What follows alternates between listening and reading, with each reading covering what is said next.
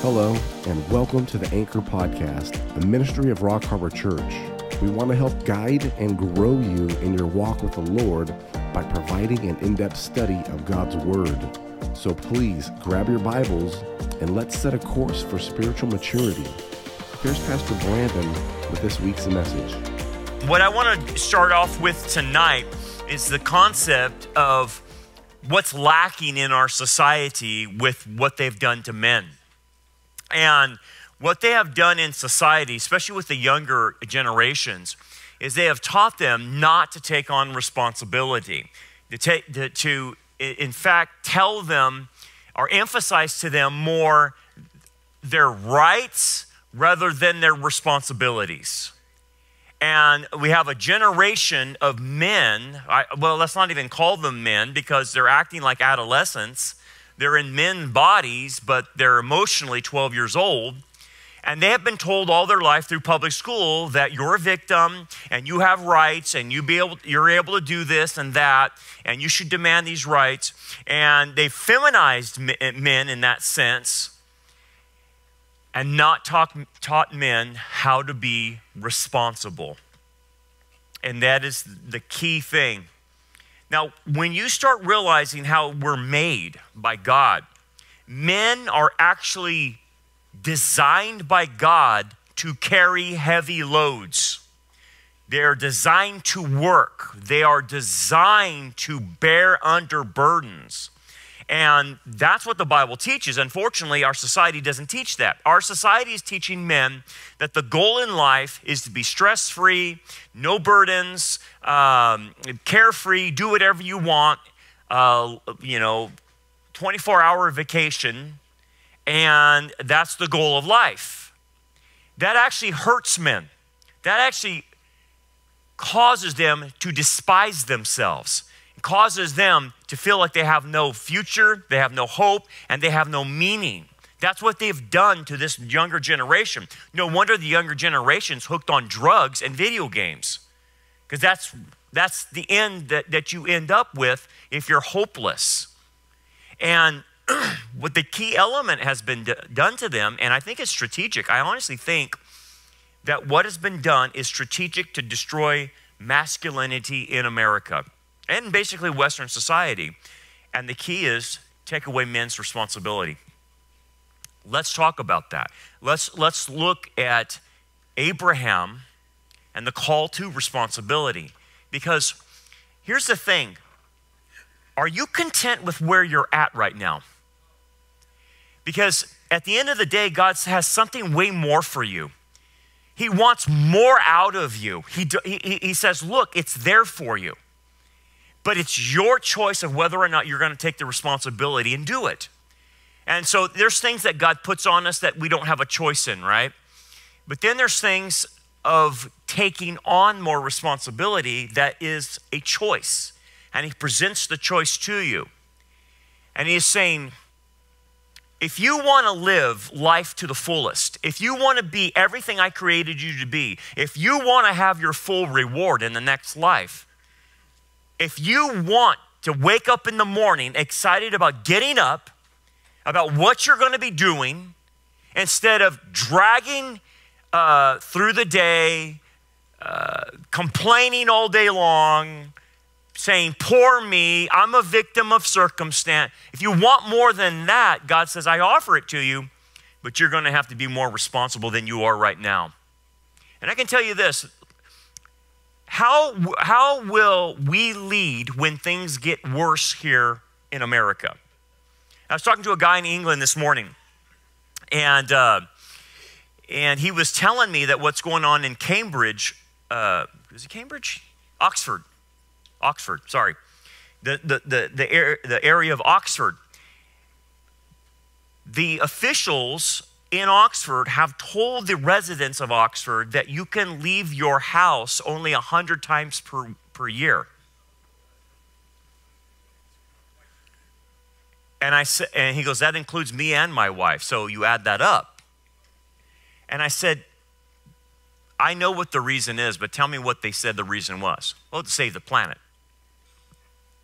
I mean, seriously, man, this is crazy. This is called we had lockdowns before for Charlie Oscar Victor at 19er. Now we're going to get shutdowns to save the planet.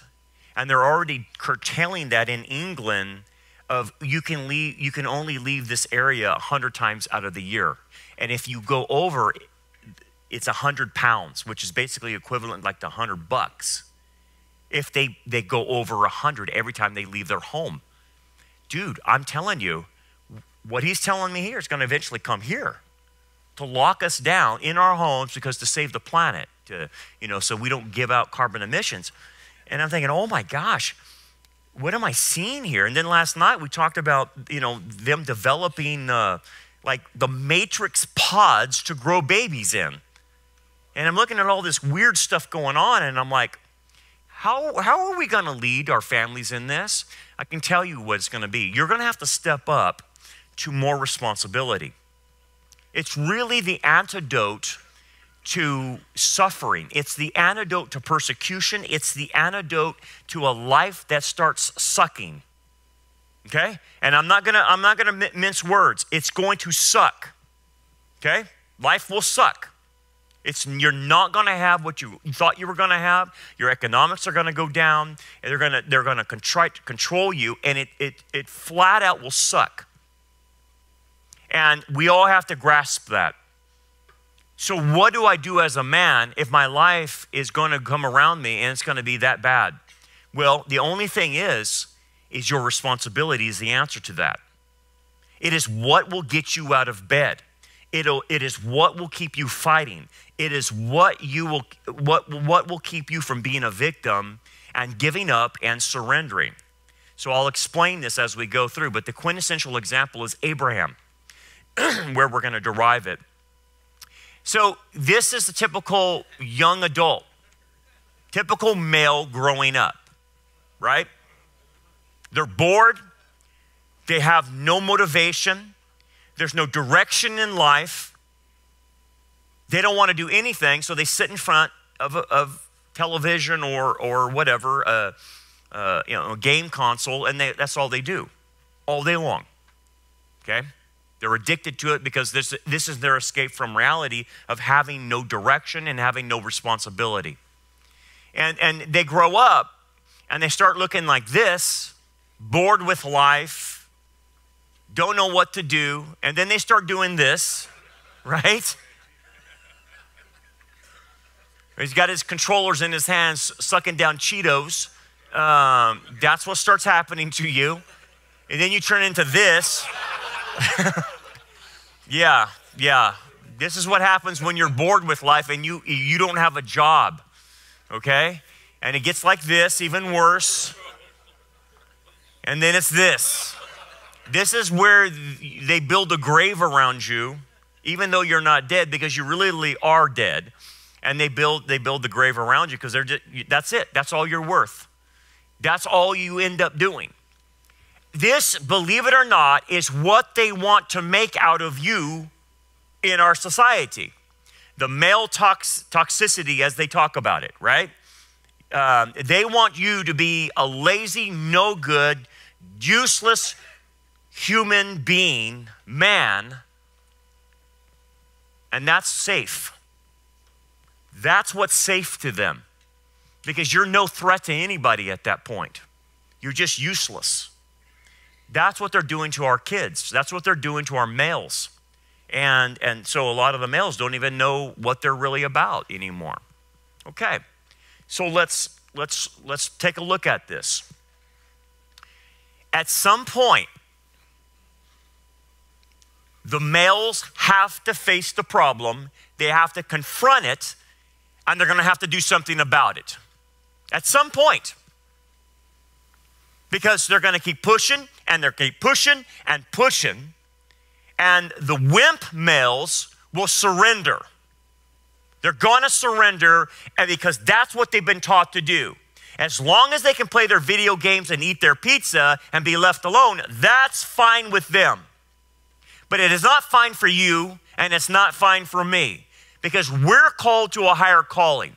We're called to face the dragon, and like the knights of old. We're called to face the enemy, face evil, confront it because no one else will, and contend with it.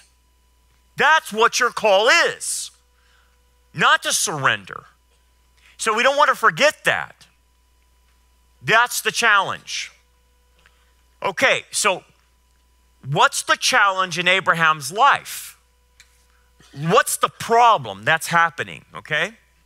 So before I read you the chapter of 12 of Genesis, I want you to read chapter 11 and see the problem. This is obviously a reference to the Tower of Babel. And everyone pretty much knows the story, but let's read it. But the Lord came down to see the city and the tower which the sons of men had built. And the Lord said, indeed, the people are one, and they all have one language. And this is what they begin to do. Now, nothing that they propose to do will be withheld from them. So these humans are out of control.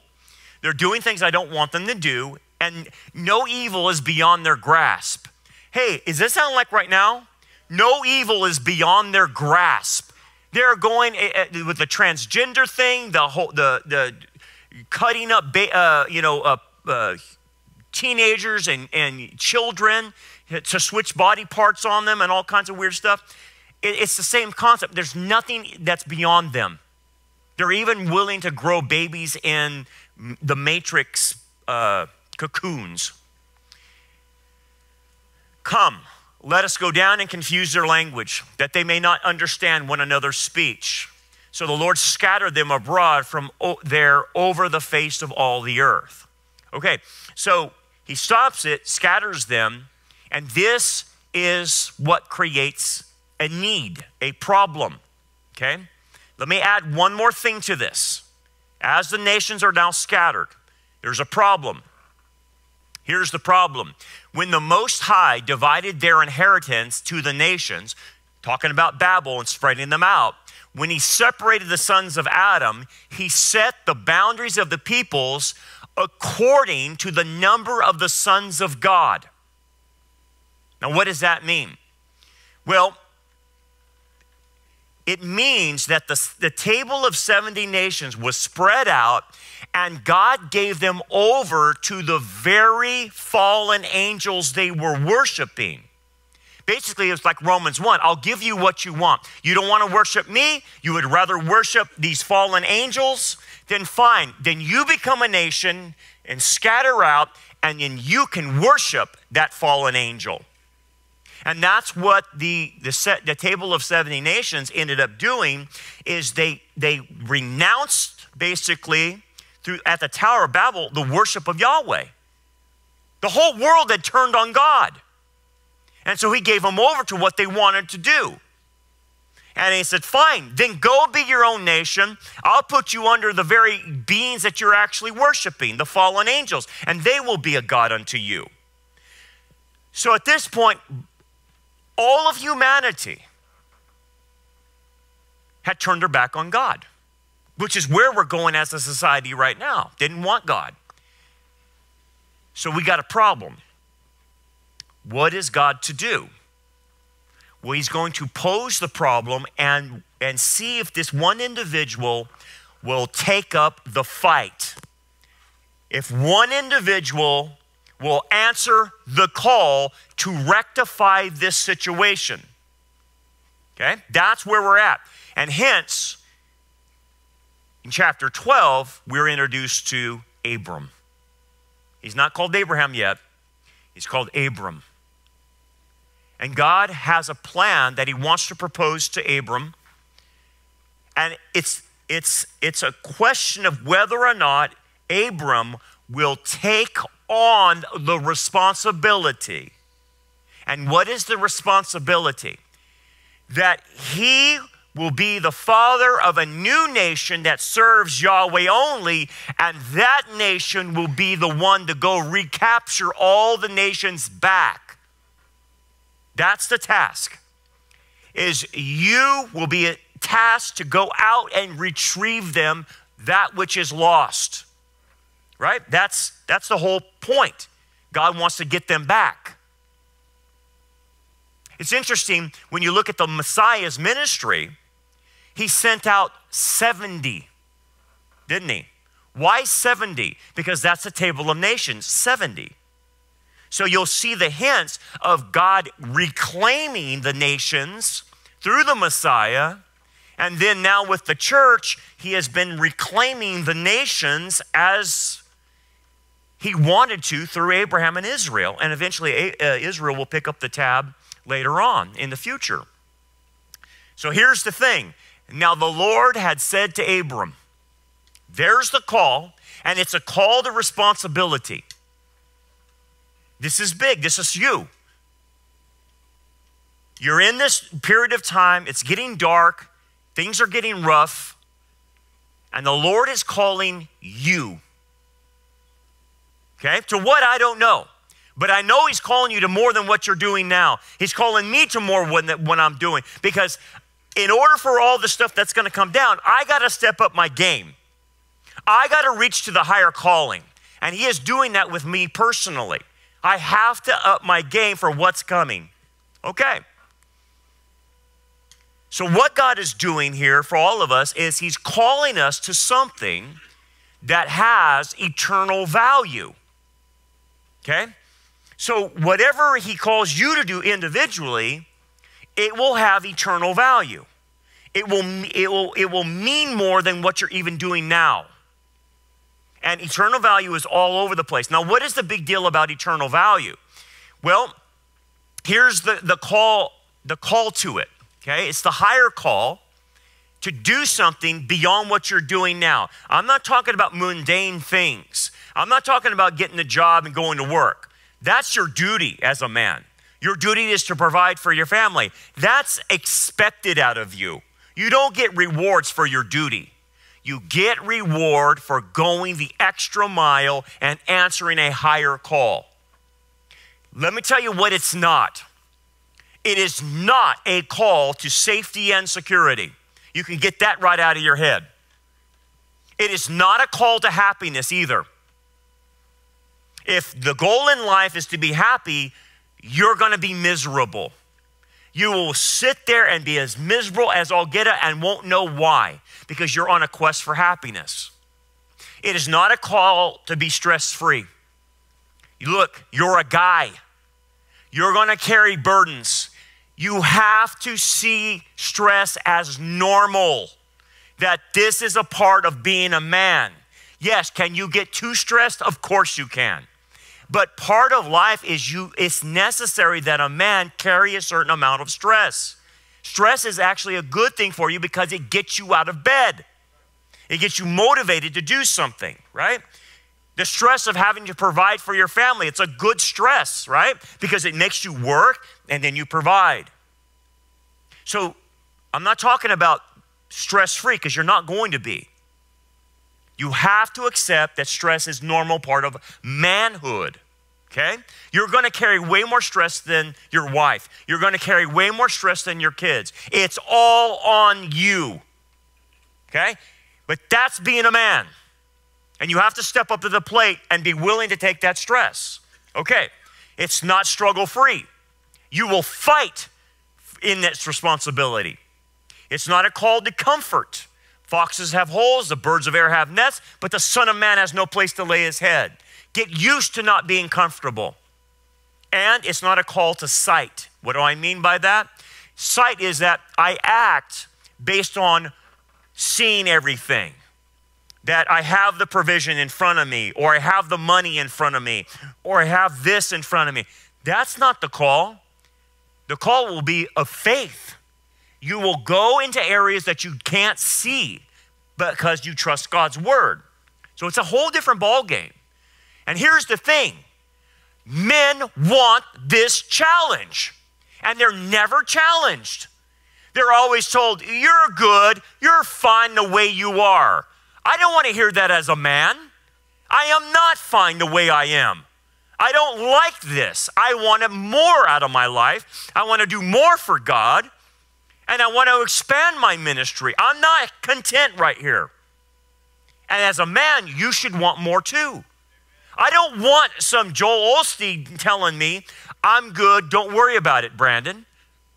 That gives me no hope. You tell me that I'm good, What hope is there? My hope is found in progressing to become more like Christ. My hope is found in doing more things for the Lord. That if you tell me you're inadequate and you're lacking, at least I have hope that I can get better. But Joel Osteen tells me I don't need to do anything. There's no hope for me because I'm miserable. You see what's going on? It works against men to tell them you're okay the way you are. That's terrible. So here's the thing. I'm discussing, and what you're going to see with Abraham is taking on a responsibility.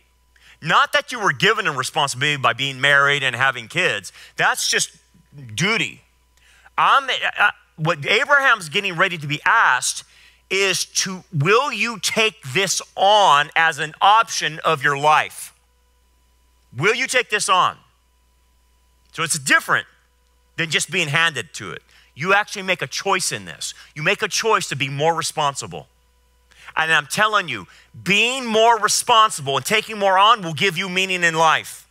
It is what we are created to be. And it has the eternal value. I want you to think about this.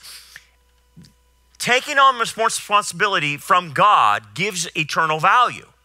Jesus talked about this being like treasure in heaven, right? What does this do for us? Knowing that you're part of something that has eternal value and you become responsible for allows you to rise above this sin-cursed world. It allows you to rise above the suffering that you're in. It allows you to rise above the evil and the persecution and the sin within you. Because yes, those factors are going on, but because you have a higher calling, you push past it. See, if you don't have something you're aiming at that's higher for God, you're going to be stuck in the muck and the mire of evil, and you won't know what to do. As a man, you need to know what to do when times are bad. Second, have an eternal value to this higher calling. It gives you a motivation to keep persevering despite the wretched conditions around you. So talking to that guy in England, and he's being told he can't go out of his house more than 100 times in 1 year. How is he going to keep persevering? He's got to have a higher call. That means more, that has eternal value. And this higher call allows us to see that we were built for struggle. The reason God built you men the way they are is for battle. It's for battle. That's why you're less emotional than your wife. She's not built for battle. You are. You're built for a fight. You're not built for comfort and security and all that stuff. You're meant to go fight dragons. It keeps us from being a victim if you have this higher calling, because you can sit there and suck your thumb and say how bad this is, and it is going to get bad. But we can't go into victimhood. So what happens? Here's the thing about victims. This is what they're teaching our boys in public schools. This is why they're ruining them. They're teaching them that they need to demand their rights. That's a victim mentality, demanding rights. Now, it's one thing if we're talking about God-given rights, inalienable rights, but here's the thing. When you teach rights without responsibility, guess what you get? A victim. If you're going to teach free speech, you have to teach the responsibility of that free speech. And what our schools have done is taught positive rights to people without responsibility. And it creates the feminization of men. And all the men do is cry out that they're not comfortable, they aren't getting served the way they need to be served, and they're a bunch of whiny, crying babies. They have not learned to be tough. They have not learned to be responsible. Demanding their way, demanding this, demanding their rights. Look at these people online. They're crazy, right? Now watch. So he's going to call Abraham, and here's the command. Get out Now, in the Hebrew, it's the same word, lecha. And what it means is, if you're going to do this, Abraham, you must get out and separate for your own benefit. So there's an inflexive in the Hebrew, and it's the idea that you need to get out for your own sake. Wow, that says a lot. What do you mean? You need to get out for your own sake. Abraham is quite comfortable in Ur. He's very wealthy. He's got flocks and herds. He could easily say, no, I don't want this. I have a good life here in Ur of the Chaldees. Everything's going fine. Why would I go do this? Because God is telling him, what I have planned for you is better than what you have right now. You think you have everything nice and tidied up, but I want to do great things through you. And in order to answer my call, I need you to separate for your own benefit. This will benefit you spiritually better than where you're at. That's the call to you. You can stay comfortable, you can stay secure, and not risk anything. But if you're going to answer the call to the higher calling of God, what God wants out of you, you must, for your own benefit, separate. Separate from what? Well, look what it says. For your own benefit, you need to get away from your country. That's number one. So you guys got to get away from his people. Then number two, you got to get away from your family.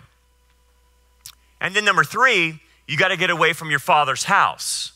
Do you see the progression? You go from the lesser to the greater.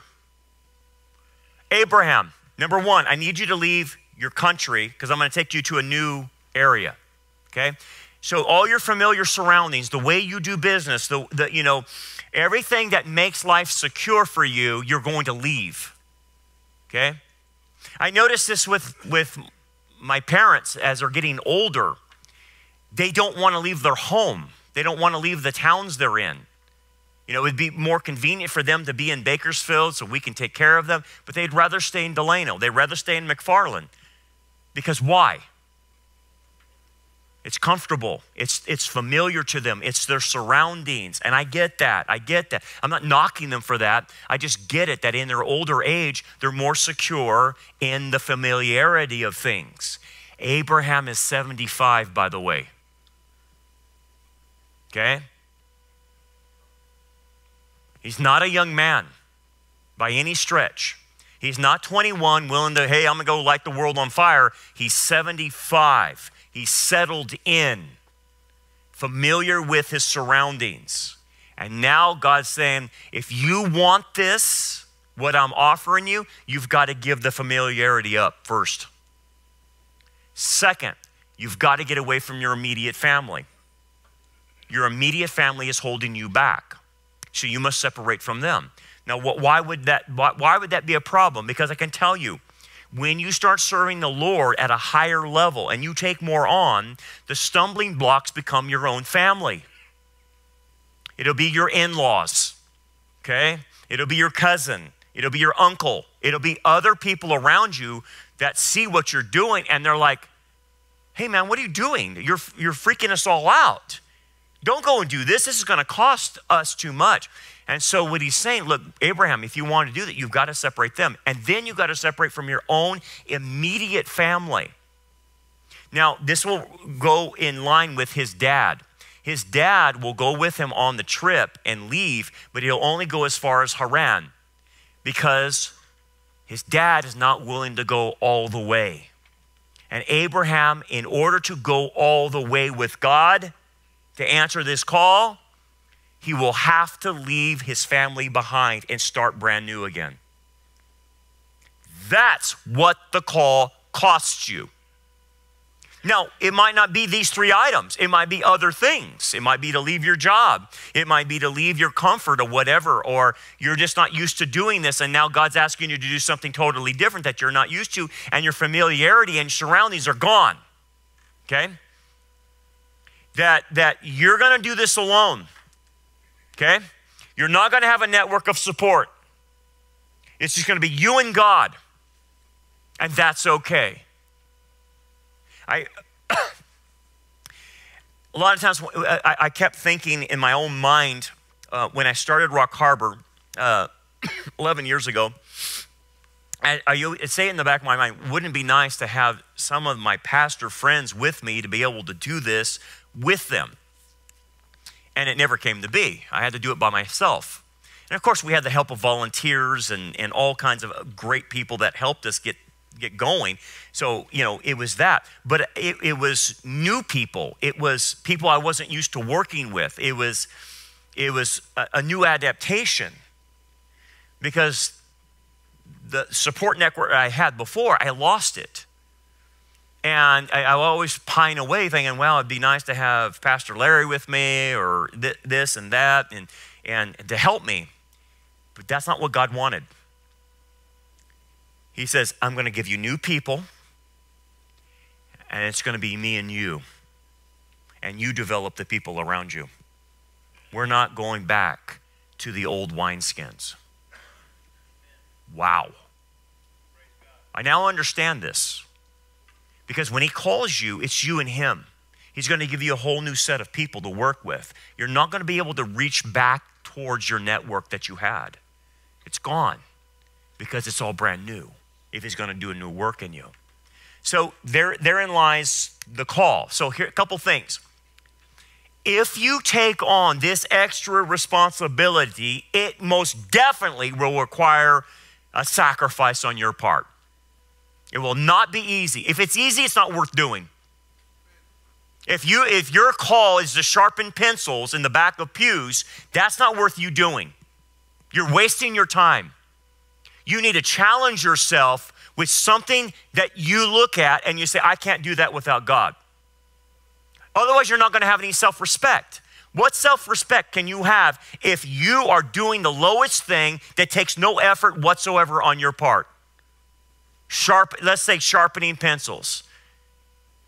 If that's the only thing you can do, how do you image yourself? What do you think about yourself? You know good and well you can do more. You know more, you can be stretched and expanded beyond sharpening pencils or whatever. I'm just making that up as an example. You have to aim high. You have to aim for what challenges you, because here's the thing.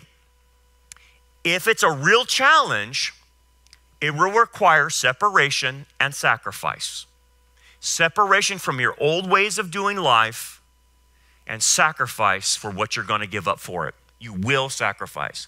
This idea of serving God and you not sacrificing is foreign to the Bible. It's Americana, actually.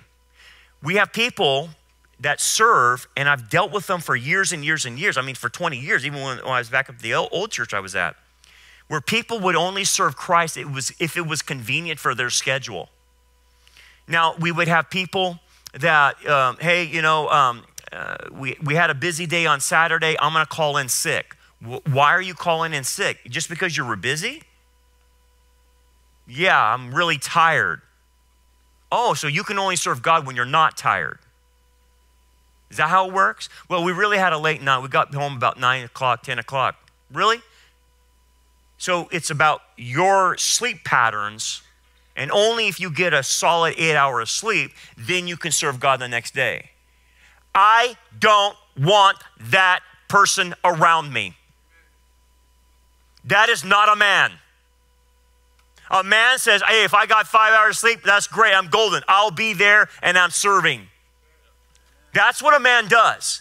A wimp makes excuses.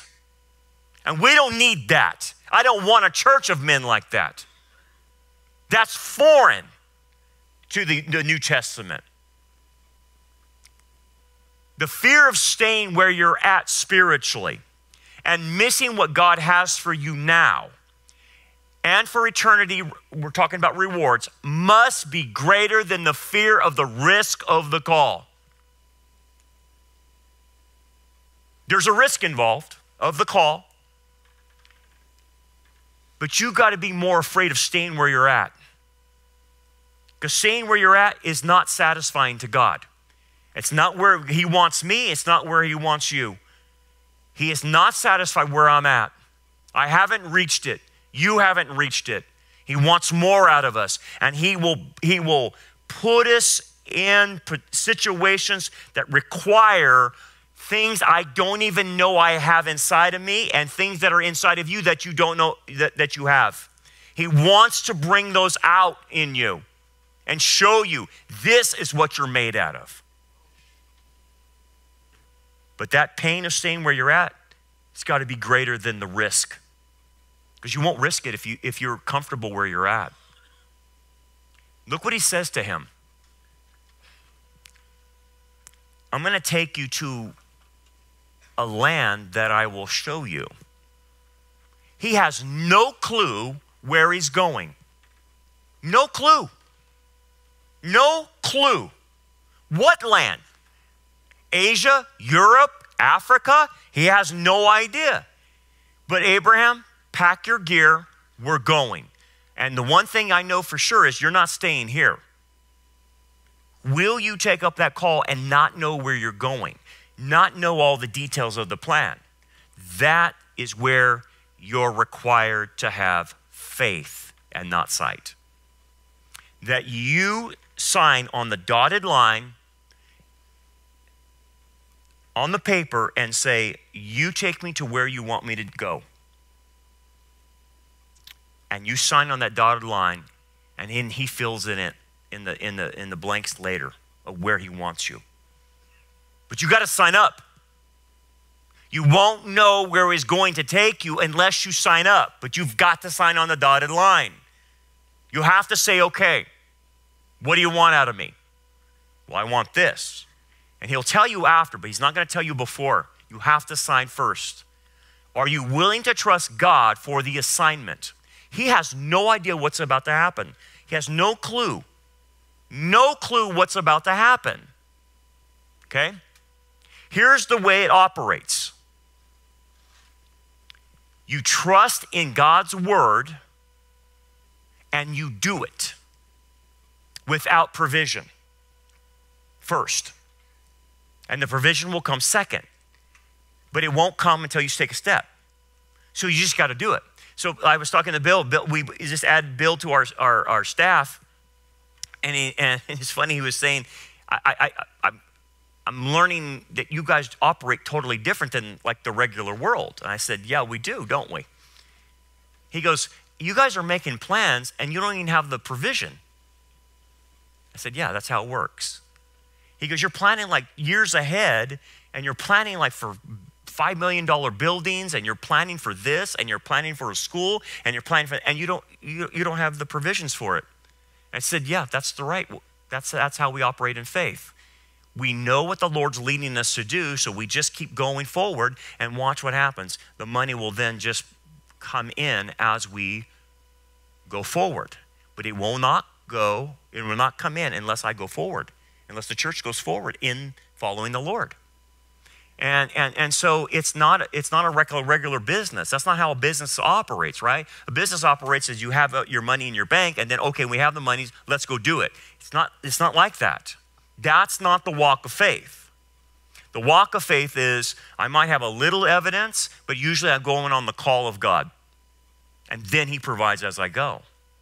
That's what he did to him. He didn't even tell him where he's going. And for what for? He just said, do you want to have a better life? Do you want to have a life that counts?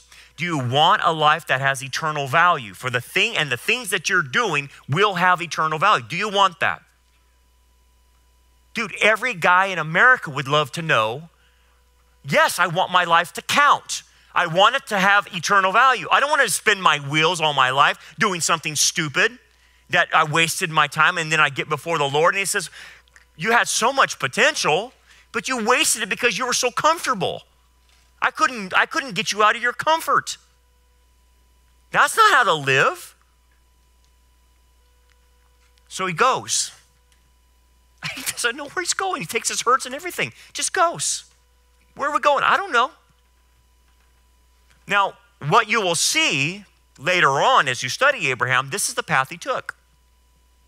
So he leaves Ur, and he is led by the Lord through Babylon up to Ashur, then to Nineveh, and then to Haran. And that's where he departs from his father. His father will not go any further past Haran. And so that's where he has to leave his immediate family. And it's just him and Sarah and his servants and his flocks, and that's it, right? And then he eventually, you can see the dotted lines as he moves into the land of Canaan, which is the promised land, which is, we know today as Israel, right? Okay? He's a father of the nation of Israel.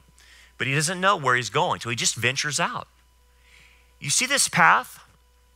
This is the path you will be on with God, and you won't know the next step. But at the end of your life, you'll look back and you will see the path, and it will all make sense to you. Right now, it doesn't make sense to you. Because you're going to go here, and then I want you to go here, and then I want you to go here, and up here, and now I need to go down. And none of it will make sense until you finally reach the goal. And when he finally reaches the goal, he sees that it's the land. I'm giving you the land. This is what this was about. But he doesn't know yet. So when you answer the higher call, you don't know where you're going. You just need to follow the next step. That's it. You don't need to know past that. So, in taking this higher call, if you decide to take it on, it'll be of faith. It'll be of faith. That's a guarantee. You will have to walk blindly into this, simply trusting God. Second, the challenge, if you do take it up, will be beyond yourself. It will be beyond your means. It will be beyond your ability. And the first thing you'll say is, I can't do that. Good. Good. I'm glad you say you can't do it, because you will need God. And it puts you in a humiliated state, saying, I can't do this without God. Perfect. That's exactly spiritually where you need to be. If you say, I got this one, that's not for you. It needs to be beyond you. I can't do this without God. Then now you're tracking. Now you're on the right path. Will you fail? Of course you're going to fail. Of course you're going to fail. But many men are afraid to fail. Well, I don't want to mess up. I don't want to ruin my life. I don't want to ruin my wife's life. There's a lot at stake here. Okay. But if you're operating on the call of God and you're operating in faith, if you do fail in this category, you learn from it. It will not condemn you. This is what men are afraid of. They're afraid of trying something and failing and getting rejected and looking bad in front of people. But when you're working with God, you might fail, but you're not going to be condemned. You're actually going to learn from it. And you will learn to take the next step forward so you don't make the same mistake. It's a whole different ballgame. Do not fear condemnation from failure from God. He will not condemn you. He will say, okay, we need to pick yourself back up, dust yourself off, now get back on it and learn not to do that again. That's the way God deals with failure. Don't let failure scare you. Okay, so then what does he do? He's going to make 3 promises to Abraham. If you do this, here's the benefits, the eternal rewards that you get by cooperating in this higher call. I will make you a great nation. That's referring to Israel, right? I will bless you. You'll get the blessing of God. And make your name great. It's 3 things. Let's take one by one. I'll make you a great nation. So out of you will come a new nation that I will use to recapture the peoples of the world to bring them back to me. You want to be part of that. See, that's being part of something bigger than you. That's what you have to involve yourself with. It's got to be something bigger than just you. It's got to be on that kind of scale. It has global implications. It has salvation implications. It has discipleship implications. It's bigger than you. It's not about you. So I'll make a nation out of you. Do you want that? Do you want that? I will bless you then because of this. What does the blessings include? We don't know. But I can tell you this, if God says I'm going to bless you, it must be pretty good. And we'll see that display itself out in Abraham's life, but he doesn't tell him how he's going to bless him. He just says, I, Yahweh, will bless you. Do you want to be blessed? Of course. Then answer the higher call. The blessing will come in many ways. And make your name great. Isn't it funny? This is in contradiction to what they were doing in Babylon. Let us build a tower and make a name unto ourselves. That's what the humans were saying. We want to become famous by doing this. We want to have our name etched in stone. We want memorials given to us for what we as humans build. You know what that is? Pride. That's exactly what everybody does in this world. This is what they do on social media. They have 1 million followers. So what? You made a name for yourself. You're a politician. Everyone hates you, but you think you have a good reputation and everyone knows you. You're a famous athlete. You're a famous Hollywood star, and you want to give your 2 cents in on political views. That's fame based on your own work. But God says this, I will make your name great. That's different. Do you see the difference? The difference is if you answer the higher calls, he will boost your reputation. It will be a godly reputation among men. And that's what Abraham's reputation is. He is known as the friend of God. Why? Is it anything that he did per se as far as working himself? No, it's that he obeyed God and actually answered one of the highest callings to sacrifice his son to God. Remember that with Yitzhak, right? That gave him the label friend of God. Abraham is known not for what he does, but for his relationship to the one true God. If you want your name forever remembered, it's in relationship to Jesus. He is the one that exalts you, but he only exalts those who answer the higher calling. He doesn't exalt anyone that's just simply doing their duty. These are the things he promises Abraham. Now, furthermore, he gives another command. And you shall be a blessing. Now, here's the thing. He's not saying as a result of this, this is actually a command in the Hebrew. That here's what you're going to do. You're going to leave and you're going to bless. That's a command to bless. A command to him to bless. What does that mean? Is Abraham, this is not about you. I am going to use you in this higher calling and your job is to bless other people. That's what I want you to do. It has nothing to do with you. It has everything to do with blessing other people. So that's what you're going to be doing. You're going to be blessing people by answering the higher call. Think about that as for a man. God is calling each man to be a blessing to others, to your family, but beyond your family. Abraham will bless all the nations by his actions. Your job is to bless others, blessing them by giving them the truth, blessing them by telling them about Messiah, blessing them in so many spiritual ways is your job. That's the higher calling. Now, then after that, he says, if you do that command, then I'll give you 3 more things. Do you notice the pattern? Do the command, I'll give you 3 blessings. Do this command, I'll give you 3 blessings. And there's 3 promises, blessings that come from this. If you bless other people, if part of what your ministry is to bless other people and help them, your job is to help them. Get them out of the hell that they're in. Help them get out of the muck and the mire. Pull them out. You've been pulled out, now go get them. They're on the battlefield. Go pull them off the battlefield. Bless them. if you do that, then here's what he says. Now again, these are bigger implications, obviously, for the nation of Israel. This goes beyond. But again, I just want you to see what he's doing to him on a personal level. I will bless those who bless you. And I will, and the way the Hebrew is, I must curse, or basically ban, or to impose a barrier on him who curses you, holds you in contempt.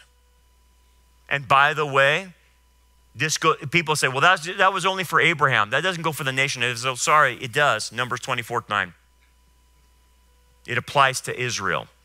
It applies to the Jews. Okay, so it just goes beyond. But I just want to stick with Abraham, okay? I just want to stick with Abraham. So he's saying, look, I will now start a foreign policy with you, Abraham, if you answer this call. This is my way of protecting you. If people bless you, great, I'm going to bless them. But man, if they mishandle you, and the Hebrew is treat you lightly, as if you're insignificant, that you're nothing, that they hate you, or they don't like you, or they just treat you and they don't understand the weight of who you are. They don't understand that you have been picked by me to be the new nation, and they don't understand this, and they treat Israel lightly, they ignore them, they're apathetic towards them, they're indifferent, or they actually curse Israel. I will do something far worse than what they're doing. They will treat you lightly, I will treat them harshly. And I will impose a barrier or a ban on them who do this to you. There's a protection. Now here's my question. Are you given, I know it's the Abrahamic covenant here, but in the New Testament, under the law of the Messiah, do believers have a certain amount of protection? Yes, you do. You do have a certain amount of protection. Satan can't harm you. He can't kill you. That's the one protection you don't have. He cannot kill you. That's Hebrews chapter 2. So you're protected by that. The second line of protection is the fact that you're always protected from the wrath of God. That will never touch you. Can you be persecuted? Yes. Can you be scorned and all that? Of course you can. But what God promises is this, that I will rectify that situation in the end for you. And that's where you can see the reconciliation of this is a form of protection, because I'm not going to let these people go without being punished, is what he's saying. I will punish them for what they did to you. Revelation chapter 3, and then the great white throne judgment, right? He says to those who claim to be believers of God in Revelation chapter 3 in the Philadelphia church, that I will make them, when they're bowing in front of me and I force them to worship me, I won't force them to admit that I loved you and that you were not the bad person, that you weren't the bad guy, they were. And I will have them admit it in front of everyone. That's God saying, I'll protect you and I'm going to make it right one day for you. Maybe not in this life, but the next, I'm definitely doing it. Yes, you do have a certain amount of protection. Of course you do. And then it says, and in you, all the families of the earth shall be blessed if you take up the call. This blessing, you will bless everybody, Jew and Gentile. Everyone's going to get blessed by you. Do you want that, Abraham? Do you want to answer the higher call so that you can serve others? You see where it's going? It's not that you can serve yourself. It's that you answer the higher call because you want to serve others. That's where a man takes the burden on because he wants to help other people. That is what James calls true religion. True religion is, he says, as he gives an example, helps widows and orphans. Why did he name widows and orphans as true religion? Because there's only a one-way street on that. You can only serve them. They can't give you anything back. A widow can't give you anything back. An orphan can't give you anything back. You serve them purely on a one-directional path. And he goes, that is undefiled religion. Service to those who can't repay you. Woo! Abraham, do you want that? That's where eternal value is at, Abraham. If you want it, it's yours. But you will have to sacrifice. You will have to give up. You will have to fight. So a couple things.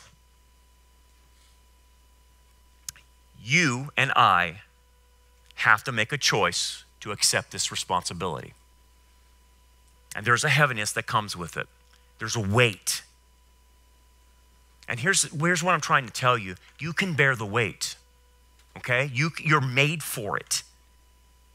You're going to have God, but the weight he's going to put on you, you can bear it. You actually can do it. And here's the thing. I don't know what the deal is, but guys, you have to encourage other guys and tell them you can bear this weight. Do not let a guy cry and whine and moan saying, it's too much for me, it's too much for me. He's not thinking straight. He can. With God, anything's possible, and he has the power to do it. Encourage men, you can do this with God. You can fight this. But here's what the heavier load represents. And think about this. The heavier load that you accept, this is what it does for you. The more rewards you get in this life and the next. So my thing is, go heavy. Go heavy. Don't do just little light things.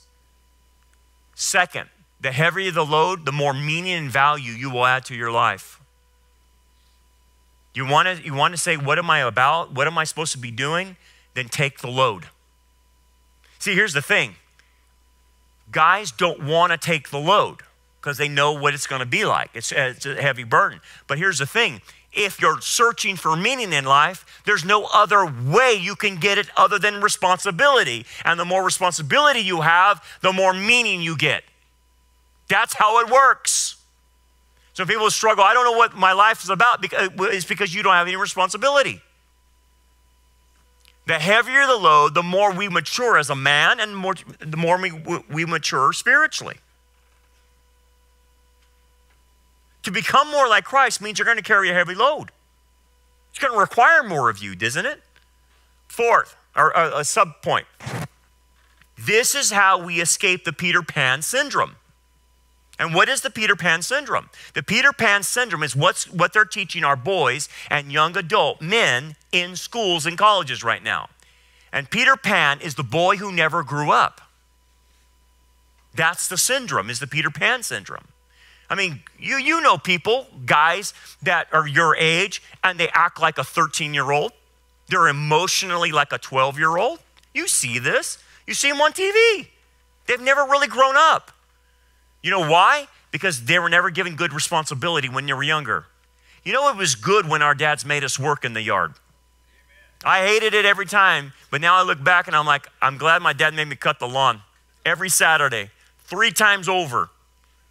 Edge it. Then go dust my room. Then go do this. My whole Saturday was just filled with work. I thank God he gave me that. And that was on top of all the sports I was in and all this stuff. He didn't care. You're going to work. And you're going to learn what it's like to be responsible. I know you're responsible with your athletics, but you're going to be responsible in areas that you don't want to be responsible. You're going to carry burdens that you don't want to carry, because that's what it takes to be a man. You carry things you don't want to carry. And you do it for your wife, you do it for your kids, and you do it for your church, and you do it for your Lord. That's why you're doing it. You don't want to be Peter Pan. And this shows us that we're not okay. We need to grow. And so if you want to grow, people say, how do I grow? Take more responsibility. Take it on and own it. And the heavier the load, the more useful and beneficial you will become to others. You will be able to bless people. See, this is what it does. People, I want to bless people. Great. Then take more of a load. Because the more load you take, the less load you can offload off them, and then you actually bless them. That's where the blessing aspect comes from, right? The heavier the load, the more focus is required so we stop drifting spiritually. See, these young kids, they come up and they say, man, I don't know what God wants out of my life. And I don't know what the will of God is. Well, here's the thing. Just start taking responsibility. Start somewhere. Do something. Start by cleaning up your room first. That's like I tell my teenager, clean your room up, dude. But why? Why is cleaning up your room so important? When your dad told you, I had to clean my room, I had to dust it, I had to vacuum it, the whole thing, right? Why was that so important? Because I'm not above cleaning my room. That's my mess. I'm responsible for my mess. You clean it up. That's called ownership, right? You were being taught by your dad, ownership. And you're not above your responsibility. You're not above the mess that you made. You made a mess, go clean it up, Brandon. No one's gonna clean up your mess for you. You don't have mom coming over here and saying, don't worry, honey, I'll take care of it. That's not training to be a man. That's why it was important for our fathers to teach this to us, so that when we're older, I own stuff. Even if I don't want it, I still have to own it because I have to deal with it. It's my job, and it's no one else's. That is so vital. But yet, what's happening to this generation? You don't worry about it. The experts will deal with it. These people will help you. This will help you. Don't even do anything. Just lay there and play video games. It's killing the masculinity in us. This image right here is what you need to have from this day forward. That's you. That's what you were created to do. With God's help and God's strength, that is what life is about. That's being a man. You're pushing that rock until the very end. And yes, that rock is too big for you, right? Because you need God. But that's what the mentality has to be. You cannot allow yourself to get spiritually weak because you're pushing a rock, man. You have to stay fit spiritually. You have to keep pushing it. You have to get up out of bed every morning and fight and fight and fight. Because the rock, if you don't fight, the rock will crush you. It will crush you and leave nothing out of you. But if you fight with the Lord and you keep pushing, man, at some point you will push that rock over and you will be rewarded. Well done, good and faithful servant is what you're looking for as a man. So, learn the lesson from Abraham, because I'm going to. I'm going to take this in and understand what Abraham, think about what he was called to do. Think about the sacrifice, because Abraham is not only the father of faith, he's a real man. Let's pray. Father, thank you, Lord, for what we can learn from Abraham's life, how he teaches us about what it's like to be a man with you, to be in relationship with you, to answer the higher call. And I pray all of us here answer that call. Whatever that higher call is on our life, Lord, what you would have us to do, we'll do it. We'll sign up. We don't know where you're taking us, but we'll sign up because we want that eternal value of our life. We want meaning in our life. We want to look back in our lives and say, it was worth it. It was worth it to serve the Lord. Help us to find what you're calling us to do and help us to stay on that path. We pray now in Jesus' name, amen. Thanks for joining us for another lesson. We hope that this message is a blessing for you and helps you grow towards a more mature understanding of God's Word. For more information about our ministry, we invite you to check out our website at rockharborchurch.net. Until next time, remember, keep looking up, for our redemption draws near.